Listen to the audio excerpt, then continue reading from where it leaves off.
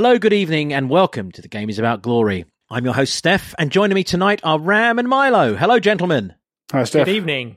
Hello, chaps. Well, as the summer ticks along and global warming waves its fiery fists at the world, there remains a hubbub of excitement and speculation around Tottenham Hotspur Football Club as Paratici and co. open up their proverbial legs and start galloping into the most enjoyable part of Fabio's season, summer activities. Oh, old Fabio's been busy, hasn't he? And with that comes floods of exciting rumours, which we will be looking at this week and every week for the rest of the summer. We will also be looking back at the week that was. There's plenty of weeks being analysed here in all sorts of ways. And also on this week's episode, it's the word of the moment, week, as in EEK, it is time to have a deep dive look at one of the most important players currently at Spurs, Pierre-Emile Højbjerg. Milo, Ram and myself will bring you through his career to date and discuss various aspects of the dynamic Dane's career. But given that we now, as we have established, have a summer off from incredibly invasive questions about our personal likes and dislikes, we're just going to go straight to the week that was, aren't we, chaps? That sounds like a good place to start. Yep. On Thursday, the Premier League fixtures for the upcoming season were announced, and Gareth has been beside himself with glee that we are starting the season with our first home Saturday 3 p.m. kickoff, or even kickoff, since December 2019. I said kickoff. It's unbelievable. Let me start that again. Gareth has been... Is there something you want to tell us, Steph? Have you got yourself all comfortable there before we started recording? I hope you don't get up and start dancing at any time. Yeah, I'm not ready for that. No, that's no good. Gareth has been beside himself with glee that we are starting this season with our first home Saturday 3 p.m. kickoff. Steph, I'm not cutting your kick off. That's staying don't cut the keck off, although it has had its use. I've got 2 kids and you can get away with it on this Father's Day, so it's fine. If you want to cut me keck off, that's fine. No, your keck off is staying in. Well, the keck off stays in, and we have our first home Saturday 3 p.m. kickoff since December 2019. It's against Southampton, and next up is Chelsea away. I've already left you with so much editing in this first 2 minutes. You're going to be hating It's all staying in, Steph. This is good stuff.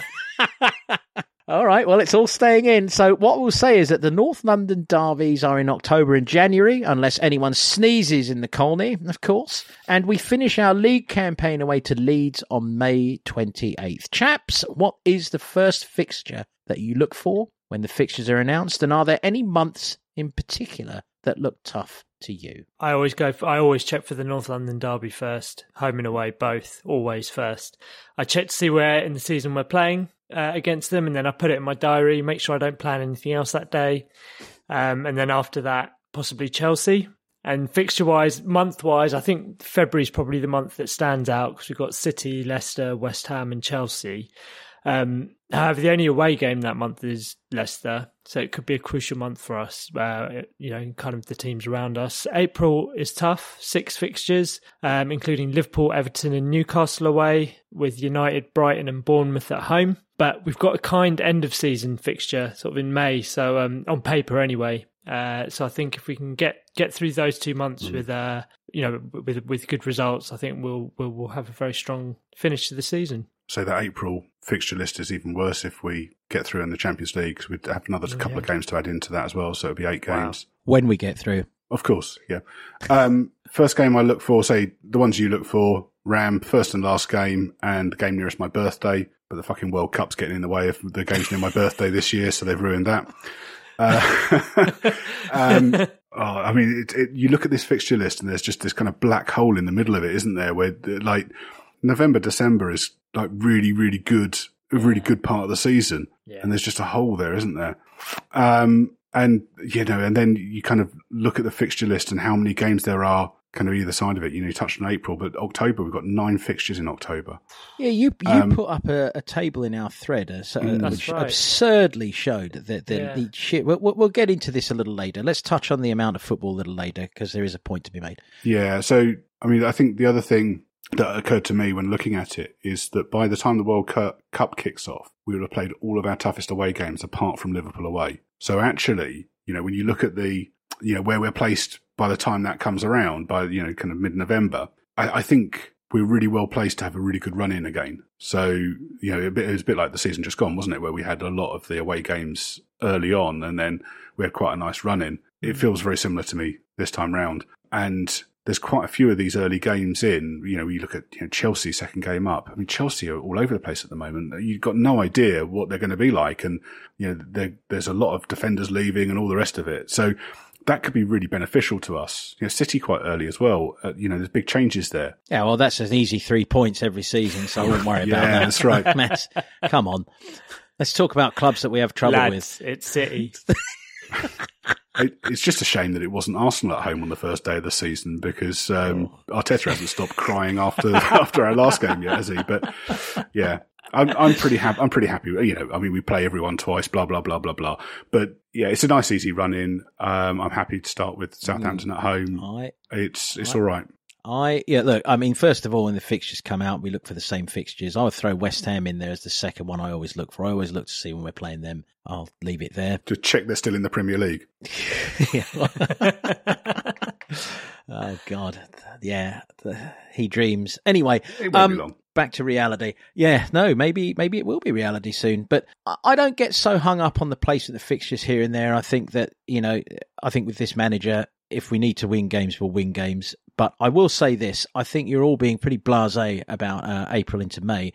Newcastle home, Man United home, Liverpool away, Crystal Palace home. It's not an easy run. The advantage is that you've only got one away game in those, but I don't think you can mug any of those teams off in that run, especially with the games that will be around them as we storm through Europe and show everyone that we're going to go one step further than we did in June 2019. So, I don't see it as being quite as easy, but again, this is why the transfer business we're talking about is very important. When I was talking about easy running, I meant Palace, Villa, Brentford, Leeds, our last 4 fixtures. That's May. You can't get much better than that. Palace is never an easy game to me, and Leeds away is a wild card. So I hear you, but nonetheless, anyway. I mean, the point being, I think that it's a kind fixture list. You're right. Nobody wants to end at Anfield or something like that. You don't want that to happen. You don't want to end somewhere that the title could end up. And Leeds are probably going to be looking at their final game of the season and thinking, wow, we might have a say in where the title ends up, because, you never know. We might be going there. We're winning the title at home to Brentford the game before. Okay. And okay. And then we finished the season for the second season on the trot with a relegated away to a relegated team. And there we are. The game is about glory has just told you what's going to happen in 2022-23. So mark your scorecards. Milo's got quite a good record with his predictions as well, so I'm not going to poo-poo that in the slightest. Well, yeah. There'll be no poo-pooing of any optimism on this show, so I agree with you on that basis alone. On the basis that he is actually not only being optimistic, but uncharacteristically forthright with a very, very hard prediction there, Rem. I don't think this is necessarily in Milo's wheelhouse, is it, to be that firm with his prediction? So yes, there we are. That's the fixtures. That's the fixtures covered in the week that was, and you've just heard Milo tell you how the season is going to be. Please mark his scorecard. Right? I'll give you more details in a few weeks' time when we do the season preview. Oh yes, I'm looking forward to that. Mystic Milo. I think we've got a shout.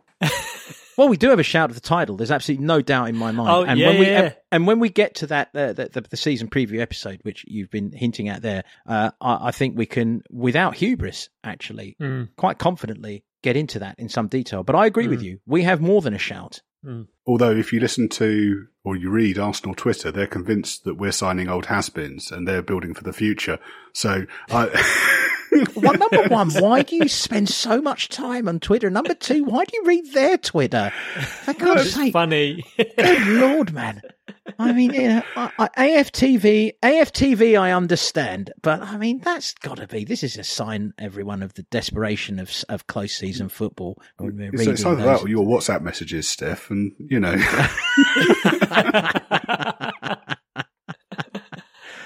Oh dear. It's devolving already. Come on. All right, but no. Seriously, are they? But now I'm going to actually be sneaky and say, are they really trying for historical revisionism here? Yeah. There's a handful of kind of. Well, I'm not sure whether kind of boosterish or trolling. I think there are a load of Arsenal accounts that post shit, because they know that Spurs fans will respond and it gives them exposure. Do you genuinely think they're that ahead of the humour curve that they are intentionally spamming us? Well, there's money to be made on that. If you get retweeted loads of times and you're an account with paid promo, then yeah, absolutely, it's in your financial interest to do that. So that, ladies and gentlemen, should tell you more than anything why it is just absolutely sacrilegious to be an Arsenal supporter. You would put financial gain ahead of your own club's respect. But that's what Arsenal Fan TV's business model is, isn't it? Yeah. It's not watched by Arsenal fans. It's watched by everyone else after they've lost to laugh at them. And then they've got a bunch of clowns on there acting up and like playing characters in order to feed that. It's, it's... On that note, actually, which you've quite rightly said, a message actually to Robbie and all the AFTV guys, you've got to up your game. The current lot, they're really just not up to it, mate. So come on, like when you're going to capitulate at the Lane like you did and bring that capitulation up to the northeast and spin your wheels and tell everyone it was a master plan that you were always going to hold on for EL football anyway, you've got to have better people to project that message because it's just not entertaining enough. They've got plenty of time to do it though because they've got at least this season because All or Nothing's coming up. Oh They'll my have a whole God, season I completely forgot it. How can I forget about that? Oh my word. Well, this should be added into our fixture list. 2nd of August. 2nd of August it starts. Is it 2nd of August? And I'm brilliant. really looking forward to finding out how they managed to stretch 45 minutes against Man City into a whole series. You mean the brave defeat to Man City? That one, the noble defeat. I mean, they were, from my understanding, I missed the game unfortunately, but from my understanding, they were prime Barca level quality there. They were, PKC Milan when they went unbeaten in Europe for 3 years. That was the kind of quality for that 45 minutes. And then I think it was a bent ref that did them, which is just the story of the season. It's not just the bent ref. I think the linos were involved in that one as well. I think it was a general officiating conspiracy. I think it would be the order. And you're right. Prime Barca were denied that day against Man City, and it was a gallant loss, as I understand it. But, here we go. On the fly, chaps. I think we need to make a commitment. 2 minutes of every episode from August 2nd dedicated to a quick review of that week's I'm so in for that. I'm so in for that. Just 2 weeks.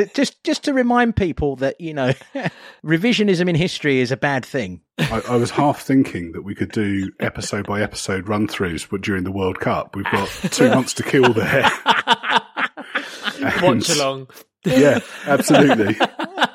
Well, we can start with a brief 2-minute review per episode, and then if there is actually, maybe we can put it to vote. Maybe we can have one watch-along episode. Vote for your favourite All or Nothing Arsenal episode, and we'll watch along during the World Cup with you. Oh, that would be great. What a time to be a Spurs fan. I mean, it's not even July, and we've signed 3 players, and the shithousery has already gone into overdrive again. Well, it's over 3,000 days since they finished ahead of us in the league. Wow. I think someone put that statistic up recently. So anyway, this has definitely taken a jag, but gentlemen, it's summer. It's the week that was, the season that was. I think it's a positive jag. I think it's important. So thank you for bringing it there. Okay, all right. Onwards with other stuff. Yves Bissouma signed a 4-year contract on Friday. 25 million fee, rumoured to be rising to, well, some accounts are saying around 40 million. So from Brighton, there can be little doubt that Bissouma has been one of the best midfielders in the Premier League over the last couple of seasons. However, the transfer does come with controversy. Bissouma was arrested on suspicion of sexual assault along with another man in October 2021. Last week, West Sussex Police released the following statement. A man in his 40s from Brighton who was arrested on suspicion of sexual assault has had his conditional bail extended until June the 24th, 2022. A man in his 20s, also from Brighton, who was arrested on suspicion of sexual assault, has been released under investigation whilst inquiries continue. No further information will be available at this time. Under English law, we are limited in what we can say about the entire situation because there's a risk of prejudicing at any trial. So, I think in terms of that, we're going to have to leave it there. But, gents, how do you feel about this signing? Oh, Ram, you kick off. Go on, Ram. I think you asked me how I feel. I'll tell you how I want to feel. I want to feel as optimistic as I've ever been over any signing in our recent history. I think he could fill a very Dembele-shaped hole in our midfield that has been missing since Dembele was sold. I can't bring myself to be fully invested until the outcome of the investigation is complete. I want to believe that the club has done its due diligence, before making the signing, and that's obviously all personal opinion. Steph? Yep, I think you've pretty much echoed my position there with regards to the situation, Ram. There's no doubt that, I want to believe that, due diligence has been done. And as you said, it's a personal opinion. As for the signing itself, again, I think it's what it says on the tin. He was entering the last 12 months of his contract, which I believe is why his fee was considerably lower than it would have been. We've stolen in ahead of several other clubs to get this signature. He is a player that we need. And I think it's going to be interesting to see where he fits in. But, when we get into the schedule later, I think it's going to be very clear that all of our central midfield quartet at this point, and it may become a quintet, because we're not going to, you never know, we may end up signing a fifth midfielder. It's wholly possible and on the cards. He's going to get games, and it's going to be very important to have that quality consistency throughout the squad. So he brings great quality to the squad. There is no doubt. There will be no drop-off in rotation with Yves Bissouma, and indeed it'll be interesting to see if he can force his way into the first 11. So as you know, I've spent a bit of time kind of self-searching and reflecting on this deal this week. And just in pure football terms, he's an excellent signing. He's been one of the best midfielders in the Premier League over the last couple of seasons, and gives us, genuine competition in central midfield. And, as you said, Steph, in the World Cup year, that's really vital. One thing I did think actually was that, he could have a similar impact to us that Kante had when he went to Chelsea. And that was a signing that Conte made in his first season when he was Chelsea manager. I can see quite a lot of kind of similarities between them as players. But I can't help feeling uneasy about the transfer, and I'm disappointed in the club for having done it. Kind of being a fan isn't just about football, and this doesn't sit right with me. I don't want to talk about the specifics of the case because, we don't know any detail, and I've seen a lot of people speculating about it online. I think that's wrong. And, really my issue with it isn't really around the specifics of the case. It's one of principle that I don't think we ought to be signing someone who's under investigation for a crime of this matter. And I'd feel the same if it was a player who was, been arrested for on suspicion of a racist offence or, a violent offence as well. I think the club has put some fans in a really awkward position. It's a great signing football wise, but I just feel awkward about it. I think I'd like to just finish off by quoting actually one of our contributors, Simon, who's Spurs International on Twitter, who I think probably said the best thing of all with regards to this element of the Yves Bissouma signing, which is it's okay to not know and to not have an opinion because we don't have all the facts. It's okay. This side of it is a complex situation. But I think, somewhere in there, I think you've all seen or you've all heard that this is far from straightforward, but that, purely as a footballing signing, and, we are a football pod, so we should discuss that football side. He is going to be a very, very strong addition to this squad. This week, we have signed Irish under-19 keeper Josh Keeley from St Patrick's Athletic. This is presumably to replace one of the 4 academy keepers that were released at the end of the season. Josh had trials with a number of Premier League clubs before deciding to join us. So this seems like a very, very positive signing. And again, as we've discussed before, we have an excellent goalkeeping coach. We have obviously a World Cup winning skipper is our goalkeeper. So good for Josh, good for us, it seems. So Mauro Paratici's backroom team were announced this week. I've stuffed myself up, Steph, with a difficult pronunciation. Greta Steinson will be coming in as performance director with Andy Scoulding, who we discussed last week, as his number 2.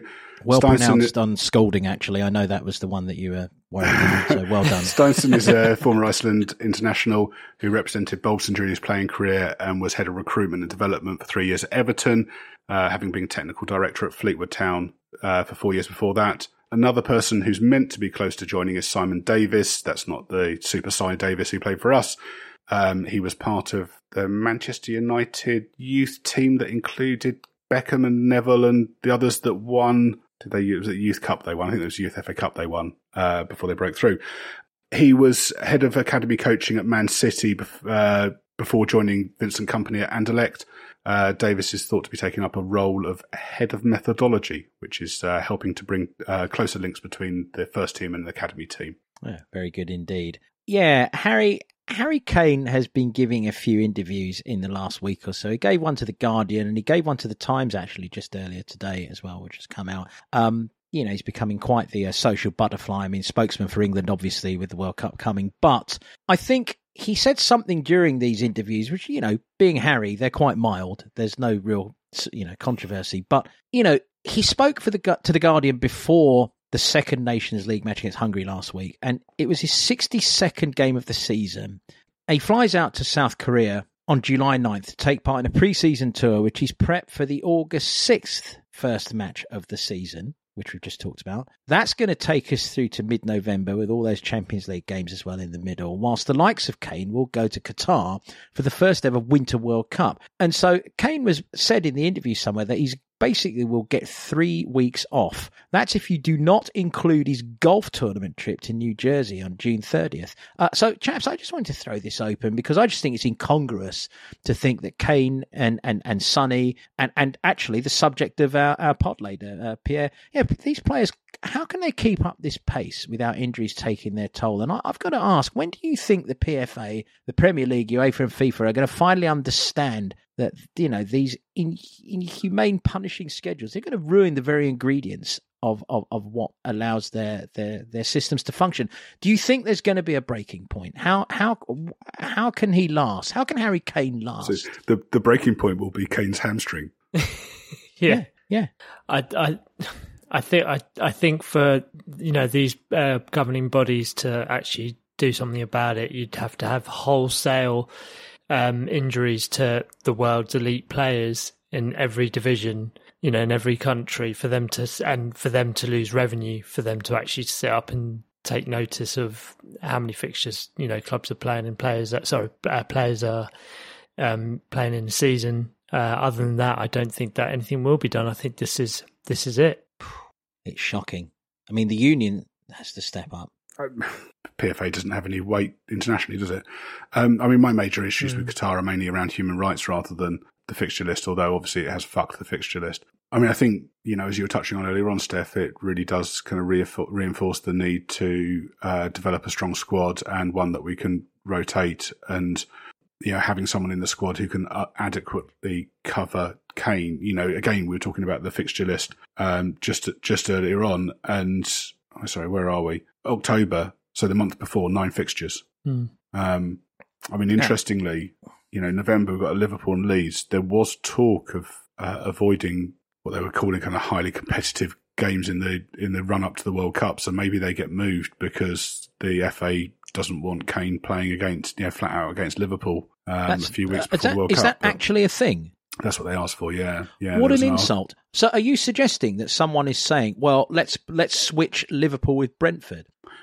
So my prediction about playing the relegated side Leeds on the last day of the season will be we'll play them twice home and away. But this is a fascinating jag, and we've had a couple of them on the show tonight, but this is well worth investigating. So someone somewhere is suggesting that players play slightly less. But that's completely against everything Antonio Conte stands for. I mean, what a joke statement. I think the suggestion was that the top 4 wouldn't play against each other in the weeks running up to the World Cup. I think that was it, but don't quote me. So we'll just get kicked by the team by mid-table in lower team. If a governing body has suggested that shows me how out of touch they are with modern football. What an insult! Pathetic suggestion. What an insult! Actually, those top teams are less likely to kick the shit out of each other than. See, thank God Burnley got relegated. Otherwise, they would have made them have October and November off. It's unbelievable. It's like a Michael Palin suggestion. It's like a ripping yarn suggestion. If I was the manager of, say, like a Bournemouth or something, or a Nottingham Forest have just come up, and the team talk against Spurs or Liverpool in one of those games would just be like, by the way, we're considered a lesser team. Yeah. Why don't we show them what a lesser team can do? I mean, the suggestion that anyway, that's a whole other. I think we've jagged off enough on that. That is an outrageous, and I'd love to. Can I give you some more good news, Steph? Yeah, go on, mate. I heard earlier on today that UEFA are going to have a new tournament for pre-season next year. There's no room with the winners of the Champions League and 3 other clubs, I think, by invitation, to be played in the States as a seasoned curtain raiser. Oh my God! Wow. It's just shocking. This is like absolute money grabbing thievery, if you will, in broad daylight. They are getting away with it week after week, month after month, year after year. You know, FIFA and UEFA particularly, cannot officiate or set up a tournament properly without some sort of fucking disaster happening, it appears, or mismanagement. Yeah. That's my opinion, incidentally, only my opinion, and it cannot be proven yet by a court of law. So Infantino, you can go fuck yourself if you think that's a libelous statement. I think it's true, but I was going to say, all things considered, at least they're not holding it in North Korea or something, you know. Yeah. Well, yet. Quite. I mean, but seriously, I mean, there is a bigger point here. Who is going to hold these bodies to count? I will close this segment by saying perhaps there is some light at the end of the tunnel. In and amongst the two Harry Kane interviews I read, there have been discussions about what is going to happen with regards to the World Cup teams in Qatar. And Harry did say he's actually been in discussion with Hugo Lloris and with Christian Eriksen. Christian Eriksen actually contacted him, and the three of them have been discussing how, you know, the players and the countries going to Qatar can maybe make a more united front, like conceive a gesture or an action that is a united front to call attention to the disgrace that is the Qatar World Cup that will actually compromise all of us. We are all going to be compromised by this. It doesn't change the fact, though, that there's official FIFA hotels for the World Cup where gay partners can't stay in. Yeah, ridiculous. Which of course I think is all part. I think this is all part of it, and I think another part of it is that I believe that there's. I've forgotten who is asking for this, and forgive me for my lack of gay factual couples, accuracy rather than gay partners. Factual accuracy here, but I know that somebody has suggested that that $400 million from the takings, which is, you know, let's face it, probably Infantino's bonus for last Saturday, can be redistributed back to the workforce that actually literally broke their backs and died to bring this World Cup to the world in this November. I mean, talk about an uncomfortable situation. I think we're all in agreement that is going to be a real challenge to our levels of hypocrisy. I mean, bluntly speaking, I should refuse to watch it. I cannot be honest enough to tell you that I will. I hope I'm strong enough, but I cannot promise I will. So I don't know, but anyway, that was Harry Kane's media week. I mean, again, just to pot boil down what we've been breaking down, he spotlit how little rest he's getting, which if you add up the amount of football he's played is absurd. And I think it was interesting as a side conversation that he and Hugo and Christian have been talking about how there might be a unified international gesture at the Qatar World Cup in 2022. So again, an interesting side drag, that conversation. So. Alfie Devine and Dane Scarlett have been named in the England under-19 squad for this summer's European Championships in Slovakia. England are in a group with Austria, Serbia and Israel and got underway tonight. That's Sunday night when we're recording, with a 2-0 win over Austria. Both Dane and Alfie started for England, with Scarlett getting an assist for England's opening goal, and Alfie Devine scored the second with a wonderful strike from just inside the area. Did either of you guys watch the game? I did not. No. Did you? I did. I'll ask myself a question. Milo, yes. What did you think of the game? So, Milo, to avoid you having to go third person on yourself, what did you think of the game? Yeah, it was all right. I thought both our boys did really well. One thing to say, Devine is the youngest player in the squad, and started in a kind of inside right position, so 3-man midfield, played really well, really intelligent. His goal's an absolute peach. It's well worth checking out. I shared it in our chat earlier on, so have a look at that. Scarlett, played really well. It was a really nice lay, cut back for the goal. Scarlett came off on 70 minutes. Devine came off on 80. And just the other thing to say, England plays Serbia on Wednesday night. And then their final group game is next Saturday evening against Israel. They're both 7 p.m. kickoffs, and if you're in the UK, they're on the BBC iPlayer red button. Well, Devine keeps on adding to his glowing reputation, doesn't he? I mean, you've got to wonder. They must be looking for a good loan for him this summer. They must be. I hope he gets a Championship or League One loan next season. He's good enough, and I think the most important thing is you want him playing, all the way. You want him playing a lot of games. He needs to be getting first team football now because he's a really good player. It's an interesting question you asked between Championship and League One, because of course the thought with Troy Parrott was to bring him up through League One and then give him a Championship loan this season, and he's done very, very well. And I wonder if they'll take the same approach with Devine, or is Devine such a good player that he can immediately bump up a level from the off? I think he's good enough for Championship, but I'd rather he played 30 odd games in League One than 10 in the Championship. Yeah, yeah. So I think matches is probably more important. But if you watch him play for the academy, or you watch him play anywhere, he's constantly talking. He's whilst he's one of the younger ones in the under 23s, he's one of the younger players in the group. But he's the one who's talking everyone through it. He's the one pointing where he wants the ball to go, and what have you. Which again is something you see quite a lot with the kind of the Conte teams, the Conte players, is dictating that. And obviously he's been on the bench quite a lot towards the end of this season. Been training with the first team, so he's got some good experience for his age. And we do need to give Jose Mourinho his credit here. He gave Devine that cup match debut, and he was very complimentary about him. And you have to feel that Jose Mourinho has had a very, very big impact on his career. Stat padding.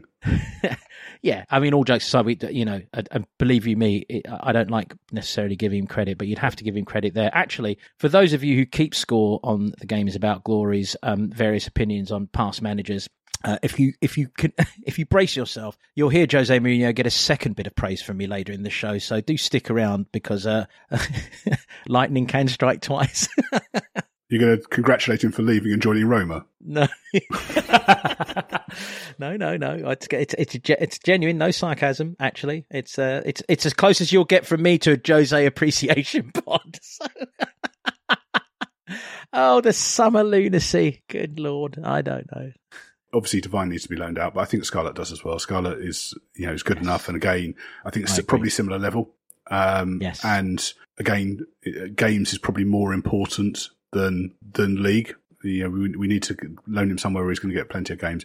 And briefly, you mentioned Parrott. There were photos that I shared with you where he's in Mykonos, a training camp there. He's looking pumped. He's doing what Delhi did last summer, where he's spending his summer doing fitness training, and it's really nice to see the change that's happened to him. It really seems to have clicked with him this last year. He obviously had that great loan spell at MK Dons and played really well, particularly towards the end of the season.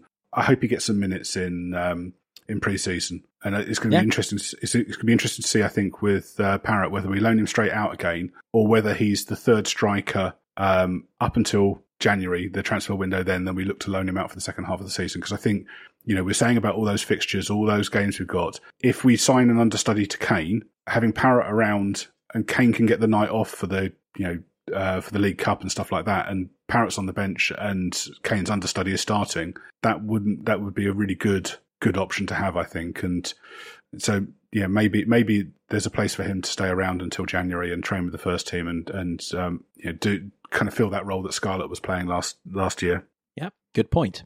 I mean, this all plays into the next segment of the week that was, and one that's going to be a regular fixture, as I already said at the top of the show, which is the rumour roundup for the week. Look, let's just say that, Spence, Eriksson, Bremer and Richarlison, they're regularly looping in as potential signings, and you've got to feel that at least two of those are going to come through. But there have been some fresh names thrown into the mix during the last 7 days, with direct pertinence to what you just said, Milo, and what we were talking about earlier with Harry Kane. The rumours that won't go away about Lautaro Martinez do seem to, you could see it. Rumours have been rife about making a potential move for Martinez. Fees of like around 77 million quid have been quoted. It's again, we're repeatedly told the player doesn't want to come to us necessarily because he's happy at Inter, but Inter have to sell. I guess Inter have already sold Skriniar to PSG. I don't think that's gone through yet. Oh well, great. Well then, all bets are off right now, and it's fascinating, chaps. It does seem that Inter Milan hold a really big key to the flow of some of the bigger moves that are going to happen in this summer window, because they want to try and bring Lukaku back, right? We would still love to get Bastoni if we could. Yeah. They want Bremer. We're telling them you can't have Bremer if you don't let us have Bastoni, but nobody's got any agreements with anyone. And then you got this Martin. I mean, it just seems that there's a little bit of shithousery going on around the club in general to try and get them and squeeze them to make a move. And I wonder if Martinez is part of pressure or if it's a real option. The other thing with Martinez you've got to remember is that they're bringing in Dybala. And Lukaku's going back there on loan. So if they've got Dybala and Lukaku, do they need Martinez? And where does he fit in with that? Yeah. I mean, it's intriguing. And I mean, people say, well, why do you need Martinez when you've got Kane and Son? Well, I mean, we just talked about it. We just told you why you need, everyone's going to get a lot of games this season because there are a lot of games to play. If we're serious about mounting a title challenge, you just have to look at the other clubs that will be mounting a title challenge, which is at the moment is City and Liverpool, and they don't have a couple of players up front that or in those forward positions that are can do a world class job. They have a multitude of players that can can do that, and that's what we should be aiming for. I agree. And if you look at this discussion we had around midfield earlier on, where at least three of those players, Skip has performed well this season, but is a little bit less experienced. At least three of those players you could swap them in and out with no discernible drop in quality, and that hasn't been the case with our front line. Correct. And Martinez, whilst maybe not quite at Kane's level, he's got the potential to develop into a very, very fine striker and is already, really, really good. And you look at that, the October fixture list, and that you can't play the same team all the way through that. You're going to need to rotate. So we're going to need someone of that quality. I mean, the other name that's coming up a lot is Gabriel Jesus. And I think it's between us and Arsenal for him. The money for Jesus is a little less. And, I don't think he's as good as Martinez, but he can play across the front three positions and is used to the Premier League. He had a good season as well last season, didn't he? He scored a fair few goals, and he was playing off that right side quite a lot. But yeah, he's very dynamic. Yeah. He certainly gets his fair share of goals. I mean, he misses a lot as well. That has to be said. But he's constantly in and about. He looks like he's an energizer rabbit. Like he runs and runs and runs and runs. Supreme fitness. And as you said, Milo, he's Premiership tested 10 times over. And actually, he's another winner that would come into the club if indeed we made that move. I wonder if wages would be the big difference versus the fact that Conte has worked with Martinez before. I wonder if that could be a difference. Who knows? And also, I wonder if Man City would sell to us. I don't know if they would. So, well, they've signed a load of forwards. They want to clear out him and Sterling. Sterling looks like he's off to Chelsea, and my understanding is that Jesus is on a lot less money than Sterling. But who knows? Who knows? Interesting. I'm going to cut in here and say that just as we're going through the list, I'm going to say that the Athletic have reported we're keeping an eye on Rafinha at Leeds. As well as an alternative to Richarlison. I have to reiterate,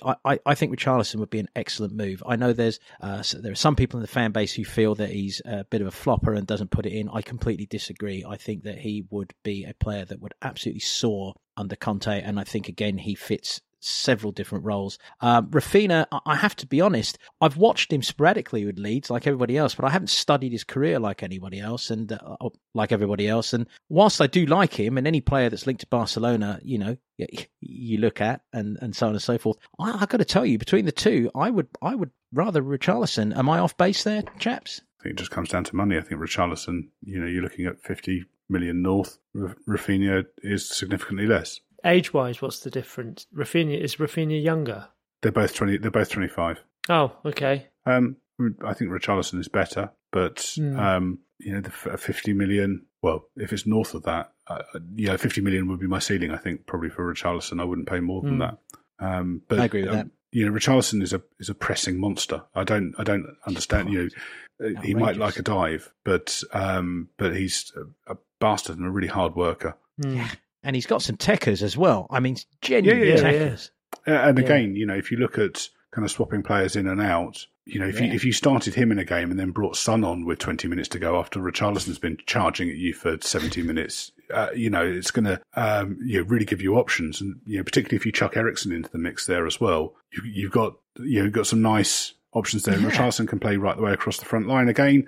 One of the things that I've been thinking about, with Eriksen potentially, I quite like the idea of you've got Decky on the left-hand side, but you might want to flip that sometimes and maybe have a passer on the other side and then someone with pace on the left and move it around. And Eriksen gives you options there. You could tailor it. With that as a front line, you can tailor it based on the opponent and what's happening, or you could change things in game. And particularly with 5 subs, it gives you lots of options to tinker and pick the lock. Which is, I think that this is going to be the big challenge we're going to find this season. I think is that as we get better, more teams are going to sit back against us, and we need to find a way through that. Yeah, I think we've had that to a lesser degree this season already. I think we suffered through a lot of that, and I think that it's just going to be more of the same potentially. But let me ask you this: Martinez and Richarlison or Rafinha in the same window, is that possible? Could you see us signing both or 2 of 3? Is that a possibility, or is it going to be a Martinez or Richarlison? Which is it going to? Which way do you think we're going to go? Depends on outgoings, doesn't it? I mean, if you look, so far we've brought in 3 players for 25 million, which is outrageous business. I mean, it's outrageous. If you add Eriksen into that, you've got 4 for 25 million, which is just. If it's Spence that we sign, then you've got 5 players for £45 million. Yeah, and you've covered all of our priority positions apart from the centre-backs and the forward line. So from the 150 million that the club put in, you've got 105 million left for 4 positions, with Bergwijn certain to leave. And then, Lo Celso off, hopefully, Dembele and Dembele and others as well. But, I think if you're looking at both of them, you probably need to start shifting, Winks, Lo Celso, freeing up some of those positions before that's viable. Yeah, but you do make an excellent point, and it is one to remember. It's very interesting when you break it down with numbers like that, because, you would be, if Spence came in, you'd be at 100, let's say 100 million, give or take 20 million, which is how I roll anyway. I don't know about anybody else. I just kind of give or take 20 million quid in my life. Yeah. You're right. I mean, if you shift 4 of those players, you're back above your 150. And so that suddenly does give you the capital to be able to sign 2 great forwards and still a central defender. So it's all possible. So my understanding also on the Bissouma deal as well is, again, that the payments are spread off across the life of the contract. So there's a 4-year contract he signed, wasn't it? So actually, in terms of this summer's budget, it's taken very little out of it. Incredible. Okay, I'll roll through quickly with this next rumour very quickly. Evan Ndicka, who is the French under-21 centre-back at Eintracht Frankfurt, is he's being reported right now as a player that we're in pole position to sign. Could certainly be a very obtainable option for the left centre-back role. I freely admit to you all, I know little about Ndicka as a player. I haven't seen him. He's good. He's had a good season at Eintracht Frankfurt. Played in the final against Rangers of the what used to be the UEFA Cup, the Europa League, and was in the second leg of the semi against West Ham. He's aggressive. He's good carrying the ball out. Can also cover left back.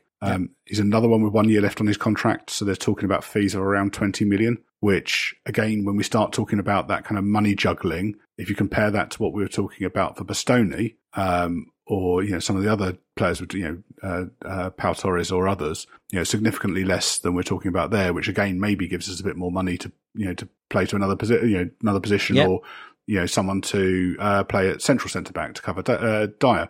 Marseille have been tracking him, and were thought to be favourites, but it looks like we're in pole position now.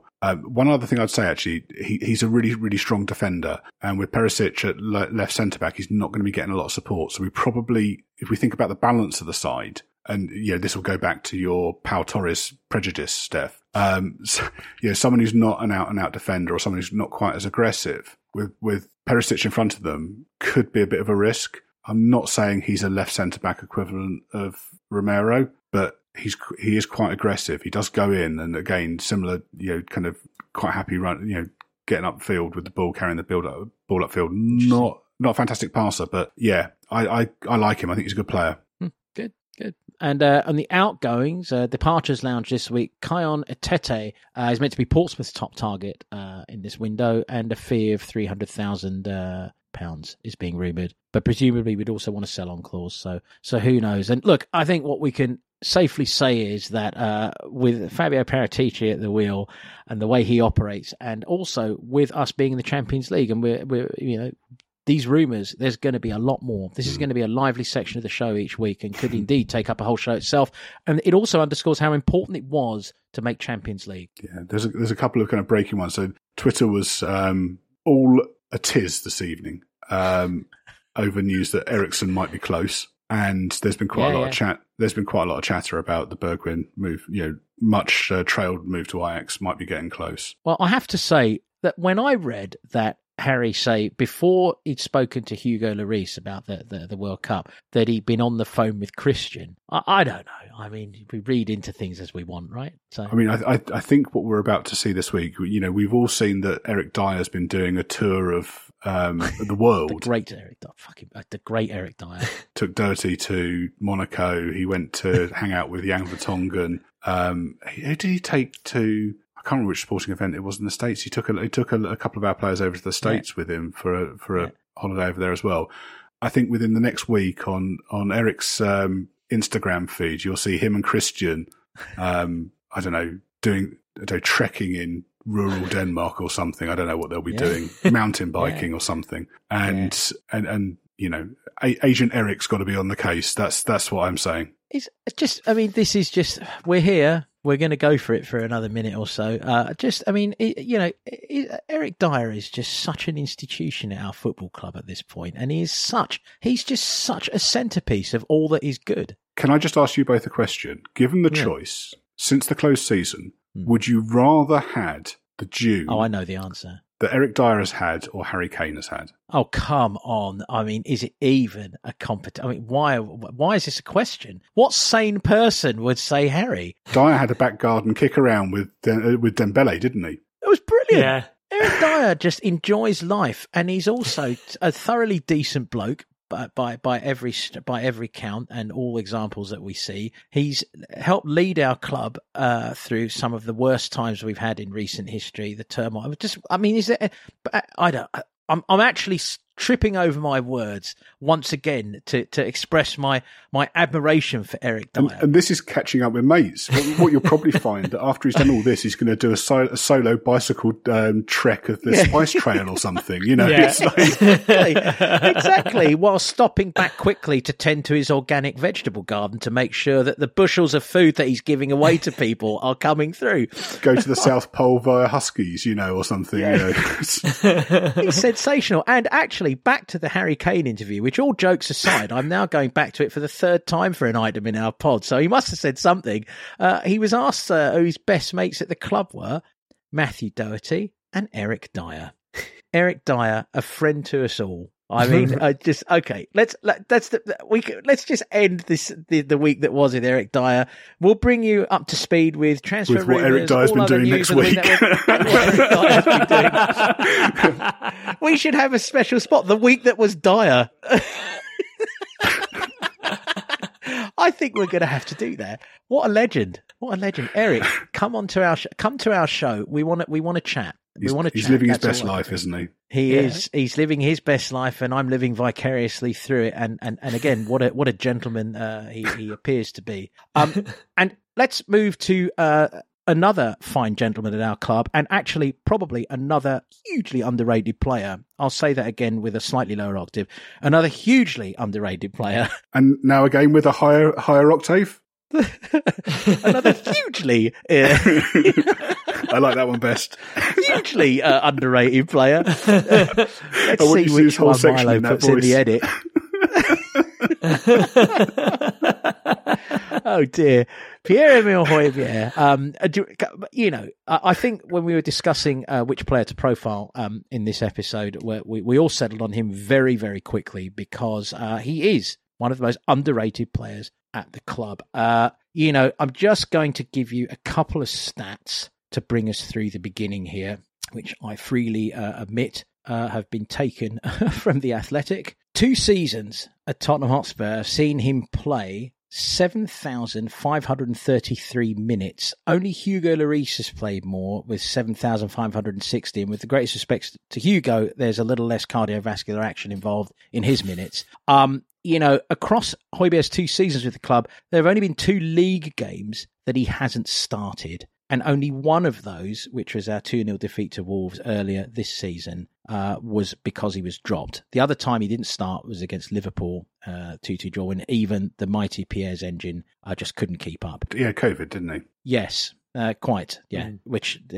legally at the time as well would have rendered him unable to play too. But I think we all agreed at the time he was also just running on empty.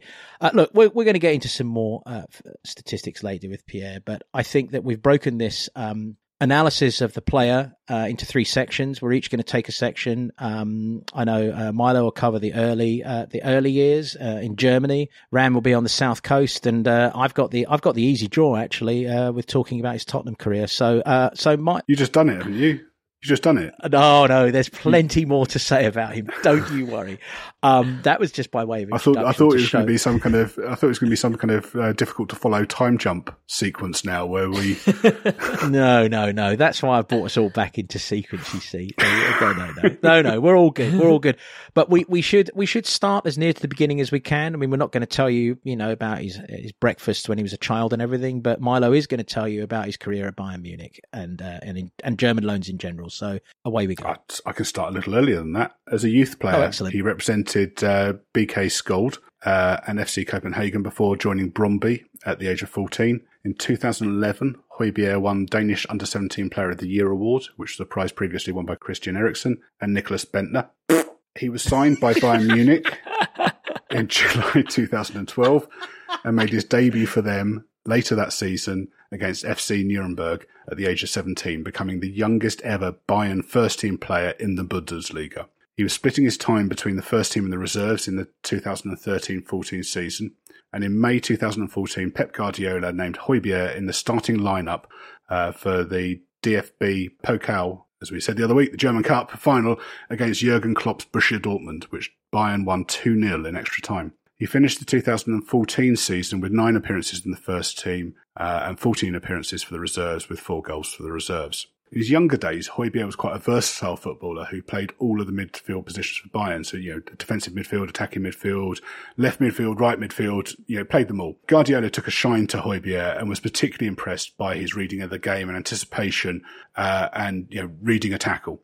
And he planned to develop Højbjerg into a Sergio Busquets style defensive midfielder, who Guardiola had obviously managed at Barcelona. The following season, he made his first appearances in the Champions League and 8 appearances in Bayern's first team before being loaned out to FC Augsburg, who he helped to the Europa League qualification, providing an assist for the winning goal against his parent club in the closing stages of the campaign. He scored 2 goals in 16 appearances for Augsburg. In 15-16, he was loaned out to Schalke, playing 30 times in all competitions, including the Europa League, with 2 goals scored in the Bundesliga. Pep Guardiola's departure from Bayern Munich coincided with Højbjerg's decision to leave in the summer of 2016. And whilst his time at Bayern was mixed and he struggled to establish himself to fulfill his early promise, he did learn under one of the best managers in the modern game and win 2 Bundesliga titles and the DFB Pokal in 2013-14. I mean, we should probably point out, which I neglected to say in the intro, Pierre-Emile Højbjerg is Danish and was born in Copenhagen, just to establish that as a fact. And thanks, Milo. And by the way, apologies, Pierre, to have you in the same sentence as Nicholas Bentner. Well, I just wanted to make sure that we've established that Nicholas Bentner's name is Nicholas Bentner and that it's a silent Bentner. I like the fact that we establish that whenever anyone says Nicholas Bentner, that they have to add the silent bit. So I like that. I have a dream that all Spurs supporters, whenever they mention Nicholas Bentner, will now forever say, "Oh, remember that Bentner guy?" People are like, "Oh yeah, I remember that Bentner. He was crap." Like, it's not quite Martin Luther King, is it? I have a dream that one day that everyone will say Nicholas Bentner. Oh, okay. Anyway, sorry, Ram. We've sort of sidetracked, as has been the spirit of this evening's pod. But the South Coast is your domain with Pierre. Thank you. Højbjerg signed for Bayern, from Bayern in July 2016 for a reported fee of just under 13 million on a 5-year deal. He quickly established himself as a regular starter in the first team under Mark Hughes, and he was only 20. When Hughes was replaced by Ralph Hasenhüttl in 2018, he immediately recognised Højbjerg's leadership qualities and named him as his captain at 22 years of age. Højbjerg didn't win any trophies at Southampton, but did help them to get to the League Cup final in 2017, where he was an unused substitute in a 3-2 loss to Man U, despite playing every single tie previously. So it makes you wonder whether he would have made a difference if he had played in the final. Yeah. He was in midfield for the humiliating 9-0 loss to Leicester in October 2019. He called it the most embarrassing moment of his career. But as captain, he stepped up and he apologised to the fans, plus issuing a war cry and challenging himself and the other players to move forward and, quote, never show our faces like that again. It was obvious from his performances and desire that he was destined for bigger things. He was stripped of the captaincy by Hasenhüttl after making his desire to not renew his contract known. I should add, the manager said that they had come to a good agreement, so it wasn't with animosity, at least on the outside. And eventually signed for Spurs after 134 appearances for Southampton, scoring 4 goals. I mean, was he a player that you noticed at Southampton? I will have to ask you that. I think, he was, I guess he went there to replace Victor Wanyama, right? That was as I understand it. Yeah. But did you, when they played us, did you notice him per se? So this is the thing. I was, when I was doing my research for this, I didn't realise he'd been at Southampton for, just between 4 and 5 years. Which I had no idea. I thought he'd only been there for a couple of seasons, but I also didn't realise how young he was, and still is. But I did notice him, and when we go on to talk a bit more about him at Spurs, it's one thing you always knew he was in the game, and you always do know that Højbjerg's in the game, whether he's having a good or a bad game, he's there, and I really noticed that at Southampton. Yeah, it's interesting. He was a thorough pest, I remember, in the last couple of seasons. I remember looking at him as being sort of a space-invading pest, which, brings us on to August 11th, 2020, which is when Jose Mourinho signed him for a reported initial fee of 15 million quid plus add-ons. And look, I have to say, this has to stand as one of Jose Mourinho's finest moves for us. He had identified this player for some time. He absolutely demanded him, and he got him. And for that fee, I mean, that's outstanding work, and we should not cheat Jose of his vision, in bringing him to the club. Pierre made his debut on September 13th, a 1-0 home defeat to Everton. Yet by November, he was the Premier League's Player of the Month. So, there was obviously a great synergy between manager and player and club. He was an ever-present in that first season. He played every minute of those 38 matches. He featured in 54 of our 58 matches in all competitions. He was second only behind Manchester City's Rodrigo in terms of completed passes in the Premiership. 2,765 completed passes to 2,785. There's not much in it. And, look, the guy then went to the Euros in 2020. And remember, he was not picked for the 2018 World Cup squad.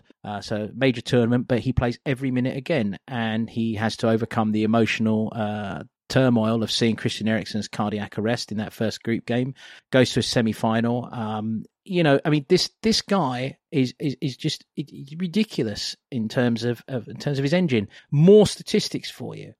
Add 19 Danish appearances in that 2021 season to that total of 53 appearances. Yeah, this season 36 Premier League games. That's 48 appearances and 3 goals in total. You add 6 Danish appearances to that. His total minutes of football in the last 2 seasons outside internationals, I think we just gave the figure. I'm going to give it here. I've written it down as 3,986. I'm probably contradicting the figure I gave before.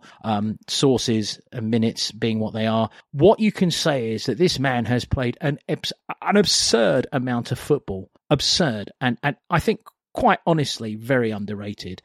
In terms of his role with us, I think that we assumed, Ram, you and I were just talking about him being a space invader and a pest. But Milo, I know you and I have discussed this season in particular that he's also been enjoying more advanced roles, and he's been played in more advanced roles. And I mean, this guy can play, he plays as a 2, in the 3-4-3. He can also play in a three-man midfield with a 4-3-3. I mean, he's very adaptable. He's very comfortable. It's very tough to imagine a central midfield without him and Rodrigo Bentancur right now. Yet those options are going to be fully alive with Oliver Skipp being fit and with Yves Bissouma coming in.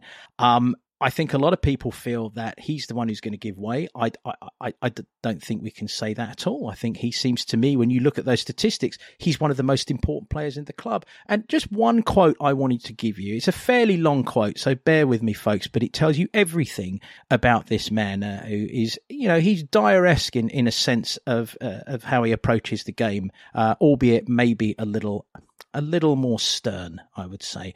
But his quote on reflecting on the season just gone by, he said, "It's not a secret that the start of the season was very up and down, probably too many downs, and the difference was that the performances are very inconsistent, which created frustration inside and outside the building. You understand that, of course, but the way we managed, especially from November when the gaffer came in, to create a consistent behaviour and consistent performances overall was good. There are a few blips where we shouldn't have lost or drawn a game, but okay." And I'll say that in Danish, but okay. We showed that we could compete with everyone. That's how the Danish would say it, which is what I take from this season. The key now is to do it every single week. I think we are getting there, and I think everyone can be proud of themselves. We were close to the top 3 in terms of points, which is also a good step forward. The top 4 was the target, and we got there, so you can say that we took something positive from the season. Now, remember our reaction to the end of the season, where we went absolutely potty, all of us, and rode and surfed a wave of joy, right? You can say that we took something positive from the season. This man is not satisfied. I don't think you can deny him a place in the first 11 with an attitude like that, as long as his performances keep up. And he is probably the biggest bargain we've had in many years, right? So that's his time at Spurs, and I don't see it going anywhere other than up and up and up. I mean, he's around. So guys, let's throw it open. I mean, let's just greatest strengths versus weaknesses of Pierre-Emile Højbjerg. Just picking up briefly on, so not answering your question, answering something else you were saying earlier on. Yeah, go for it, yeah. In terms of him going, or first 11, him going nowhere, I think we've got to, this coming season, I think we've got to get past thinking about a first 11. I think we probably need to be thinking about, a first 16 or a first 22 point. Even. Yes. Because there's no way we can get through this and challenge for anything if we're relying on 11 players and then we've got an A and B team. And I think, one of the interesting things that Bissouma brings to us is that he's not going to the World Cup. You'd probably assume at this stage that Skip's not going to be going to the World Cup. So we're going to have a handful of players who are going to have 2 months at the training ground with Conte. Presumably they'll probably get a bit of time off at the beginning, but they'll be training.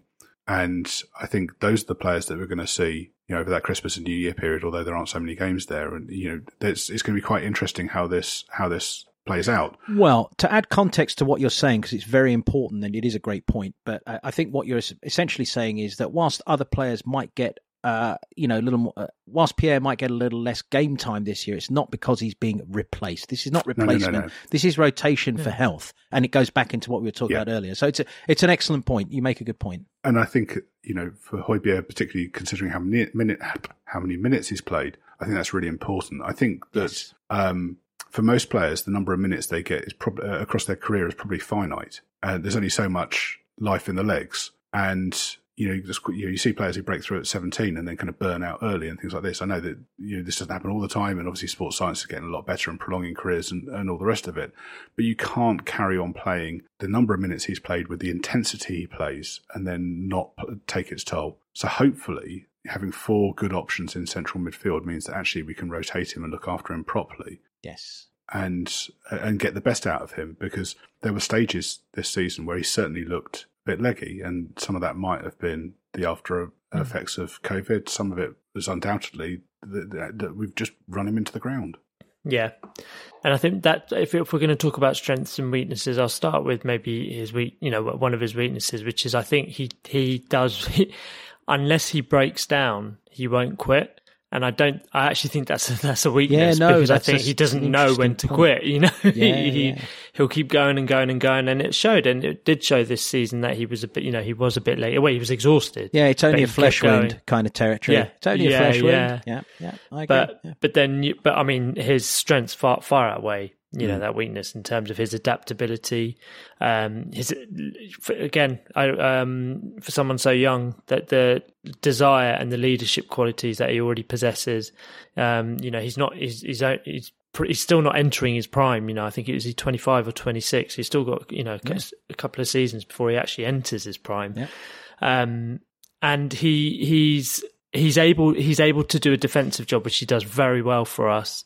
But he can pick out a pass. He can, he's not required as much maybe to do that for us as he does for Denmark, for example. But he can play across that midfield if needs be, and he can, as Milo said in his Bayern days, he played in various positions, not just in midfield. He enjoys a cheeky dink, doesn't he? Yeah, he likes a cheeky dink over the top or just around the corner if he can get away with it. A little bit of a loft and a whiff on it. Yeah, he played as a fullback for Southampton. Yeah. So he did, maybe we don't need Spence after all.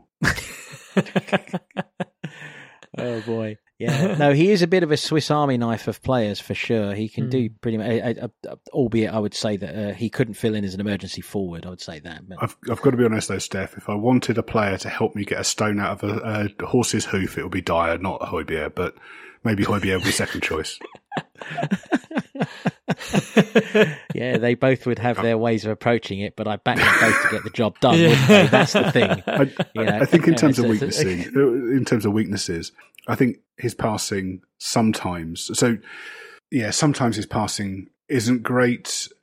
He's got a nice range, but maybe his quick, close passing can be a little bit off. But it's one of those where if you look at his stats, actually they're pretty good. I think it's an eye test thing rather than the stats, and maybe it's the choice of passing rather than. But do you think he's? I feel he's not an instinctual passer. Maybe with those quick passes, it doesn't come as instinctual to him. Maybe as someone like you said, like Pep wanted to turn him into a kind of Sergio Busquets type player, but he wasn't that as instinctual with the passing as say Busquets is, but he is very instinctual with the breaking up of play and being in the right place at the right time. I think we've also got to recognise though that for most of his time with us, he's been playing alongside very, very young Skip or Winks or Ndombele or Lo Celso, none of which have really imposed themselves on the team. And maybe there's a bit of a safety first thing there. And if you look at or you consider kind of Conte's automations and what they'll be working on in pre-season, and particularly with two new fullbacks in the side, wingbacks in the side, where he's got a release ball where he knows the run they're going to be making earlier. Maybe we're going to see a situation where all of our central midfielders don't even have to think about it. They pick up the ball and they ping the pass because they know the run that's going to be made before it's even started. And he's never had that in his Spurs career. Yeah.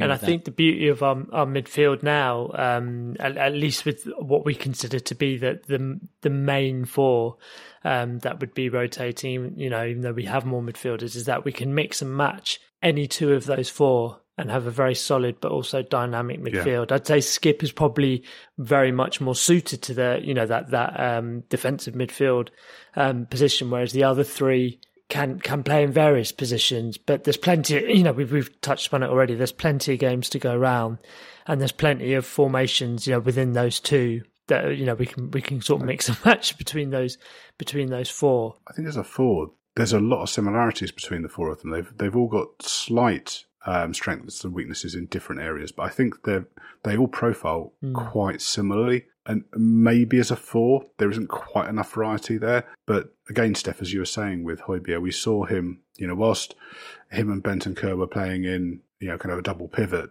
towards the end of the season, it was Højbjerg who tended to be playing slightly in front. And, on occasions playing, particularly against the weaker sides, against Norwich or something like that, a bit more like you saw him playing at the Euros last summer, where he was, after Eriksen was out of the side, he was the one who was creating. I think he got the most assists of anyone in the tournament, didn't he?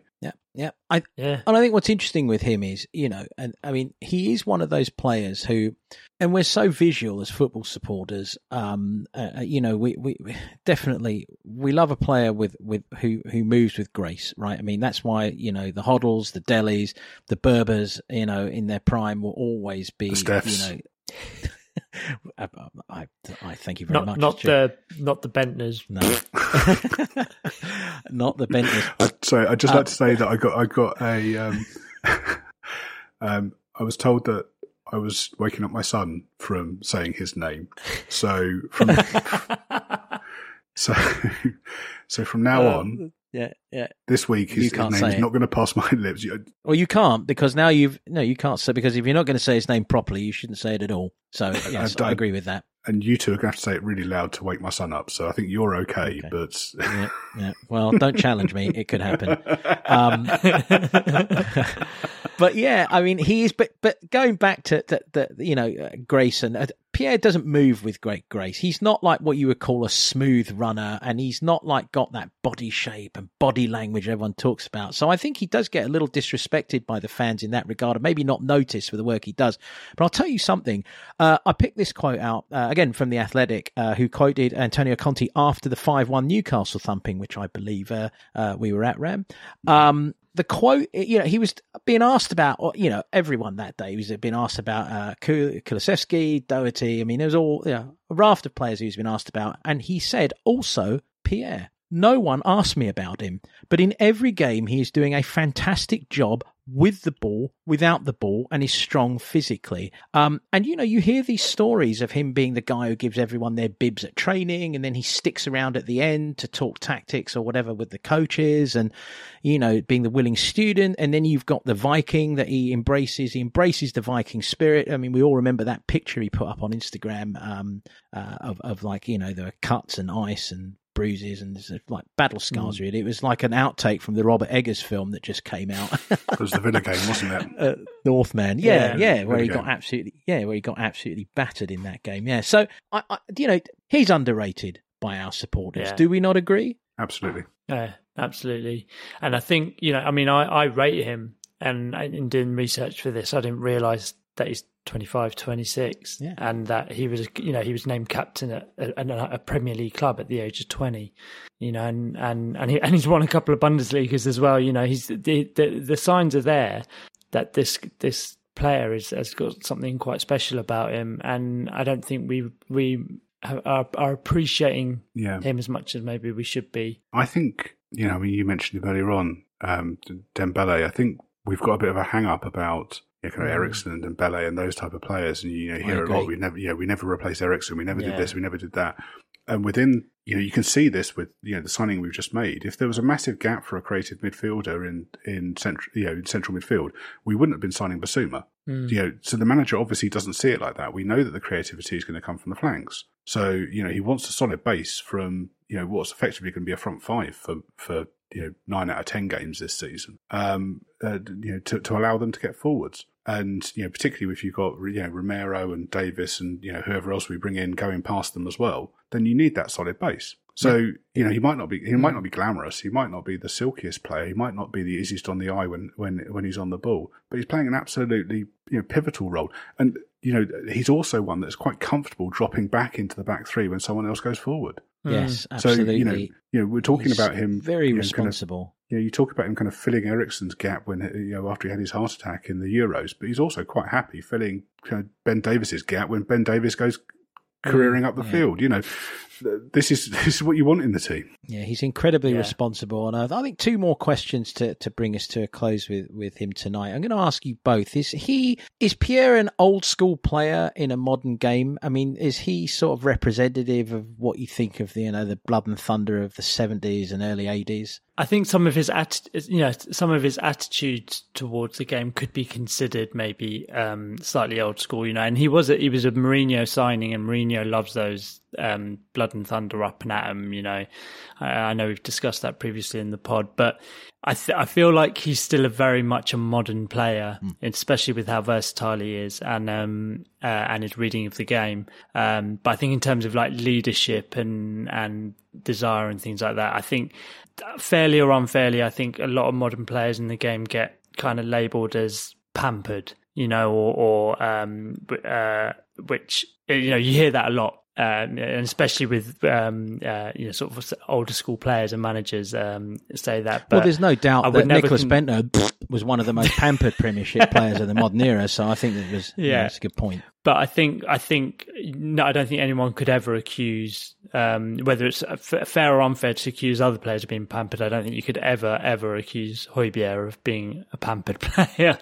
So maybe that's considered old school. I don't know, but I think in terms of the way he plays and in most aspects, he's very much a modern player. Do you know what I think he is? I think he's a manager's player. Managers that's it. Managers like players like this. They give him a job, they go out and he does it. He follows instructions and he gives it his all. He never leaves any, he leaves it all out on the pitch, doesn't he? No, I mean Mourinho, Mason, Nuno, Conte. I mean that's at Spurs alone. They've all loved him. I mean to me he reminds me in attitude very much of a sort of a Graham Souness type. He's got that kind of steel and rigor about him. What's that? He's not as much of an arsehole, is he? No, it would apparently not. No, I would agree with that. You wouldn't barge him at the bar, would you? I would not barge him at the bar and stand up to him like the big manly man that I am. Note the hint of sarcasm with that last bit. Yeah, he's got. So I think he's definitely that. I mean, for me personally, he could very much become a bit of a Steve Perryman for us. I mean, that's what I see him as, a really kind of just that engine that's so consistent and so reliable. And it does lead me actually quite nicely to the final question: is Pierre-Emile Højbjerg for you a future Spurs skipper? Yes. I think so. I think he can be. I think it will be a decision that there's a small handful of players that are vying for that position. I think it'll be a decision ultimately between him and Dyer. I think maybe the obvious choice would be Kane after Lloris, but I personally think it would be between him and Dyer, and I think he's got a couple of years on Dyer. Yeah.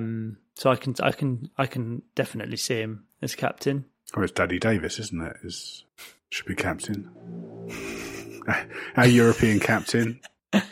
No, seriously. I mean, he's a contender, isn't he? And whilst 25, he's one of the senior players in the squad. Very reliable. Very vocal on the pitch. I agree. I mean, I'd prefer Dyer or Højbjerg, but captain choices are marketing as much as influence, aren't they? And Kane, particularly if we're trying to get him to sign a new deal, he's probably going to get it, isn't he? But I'm sure he'll captain us in games probably this season. Yeah, and I mean, I think in closing, if he does indeed fulfil my prediction for him of being a somewhat, Perryman-esque fixture for us with regards to longevity as a Tottenham Hotspur player, I think it's inevitable that he will end up being our skipper at some point. I think that's I think that's a nice little roundup of a player that doesn't get the attention he deserves and doesn't get the respect he deserves, probably. And I've been guilty of not giving him that respect myself at times where,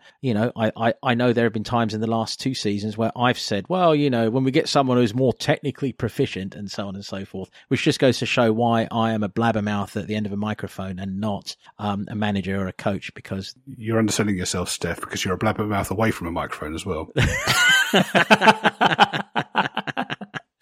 Yes, indeed. But whatever I am, at least I'm not Nicholas Bentner. So that much has been said. All right, chaps, let's wrap it up and say that was a lot of fun. Thank you very much, and I'm glad that once again we can introduce our listeners to Nicholas Bentner's real name. And just please remember that. And we will be spelling that out for you in the notes that will accompany this pod. So thanks very much, lads. We'll be back next week and throughout the summer with a weekly dose of Spurs-related chat and naming players appropriately, as we just have with Nicholas Bentner. Episodes might come out on different days over the summer or come in clusters as we take advantage of not having to fit episodes around matches. So subscribe to the Games About Glory on your favourite pod platform to make sure that you don't miss any of the action. And while you are there, leave us a 5-star review or we will send you a 10-minute loop of us saying Nicholas Bentner's name over and over again. As always, thanks for joining us and we'll see you next week.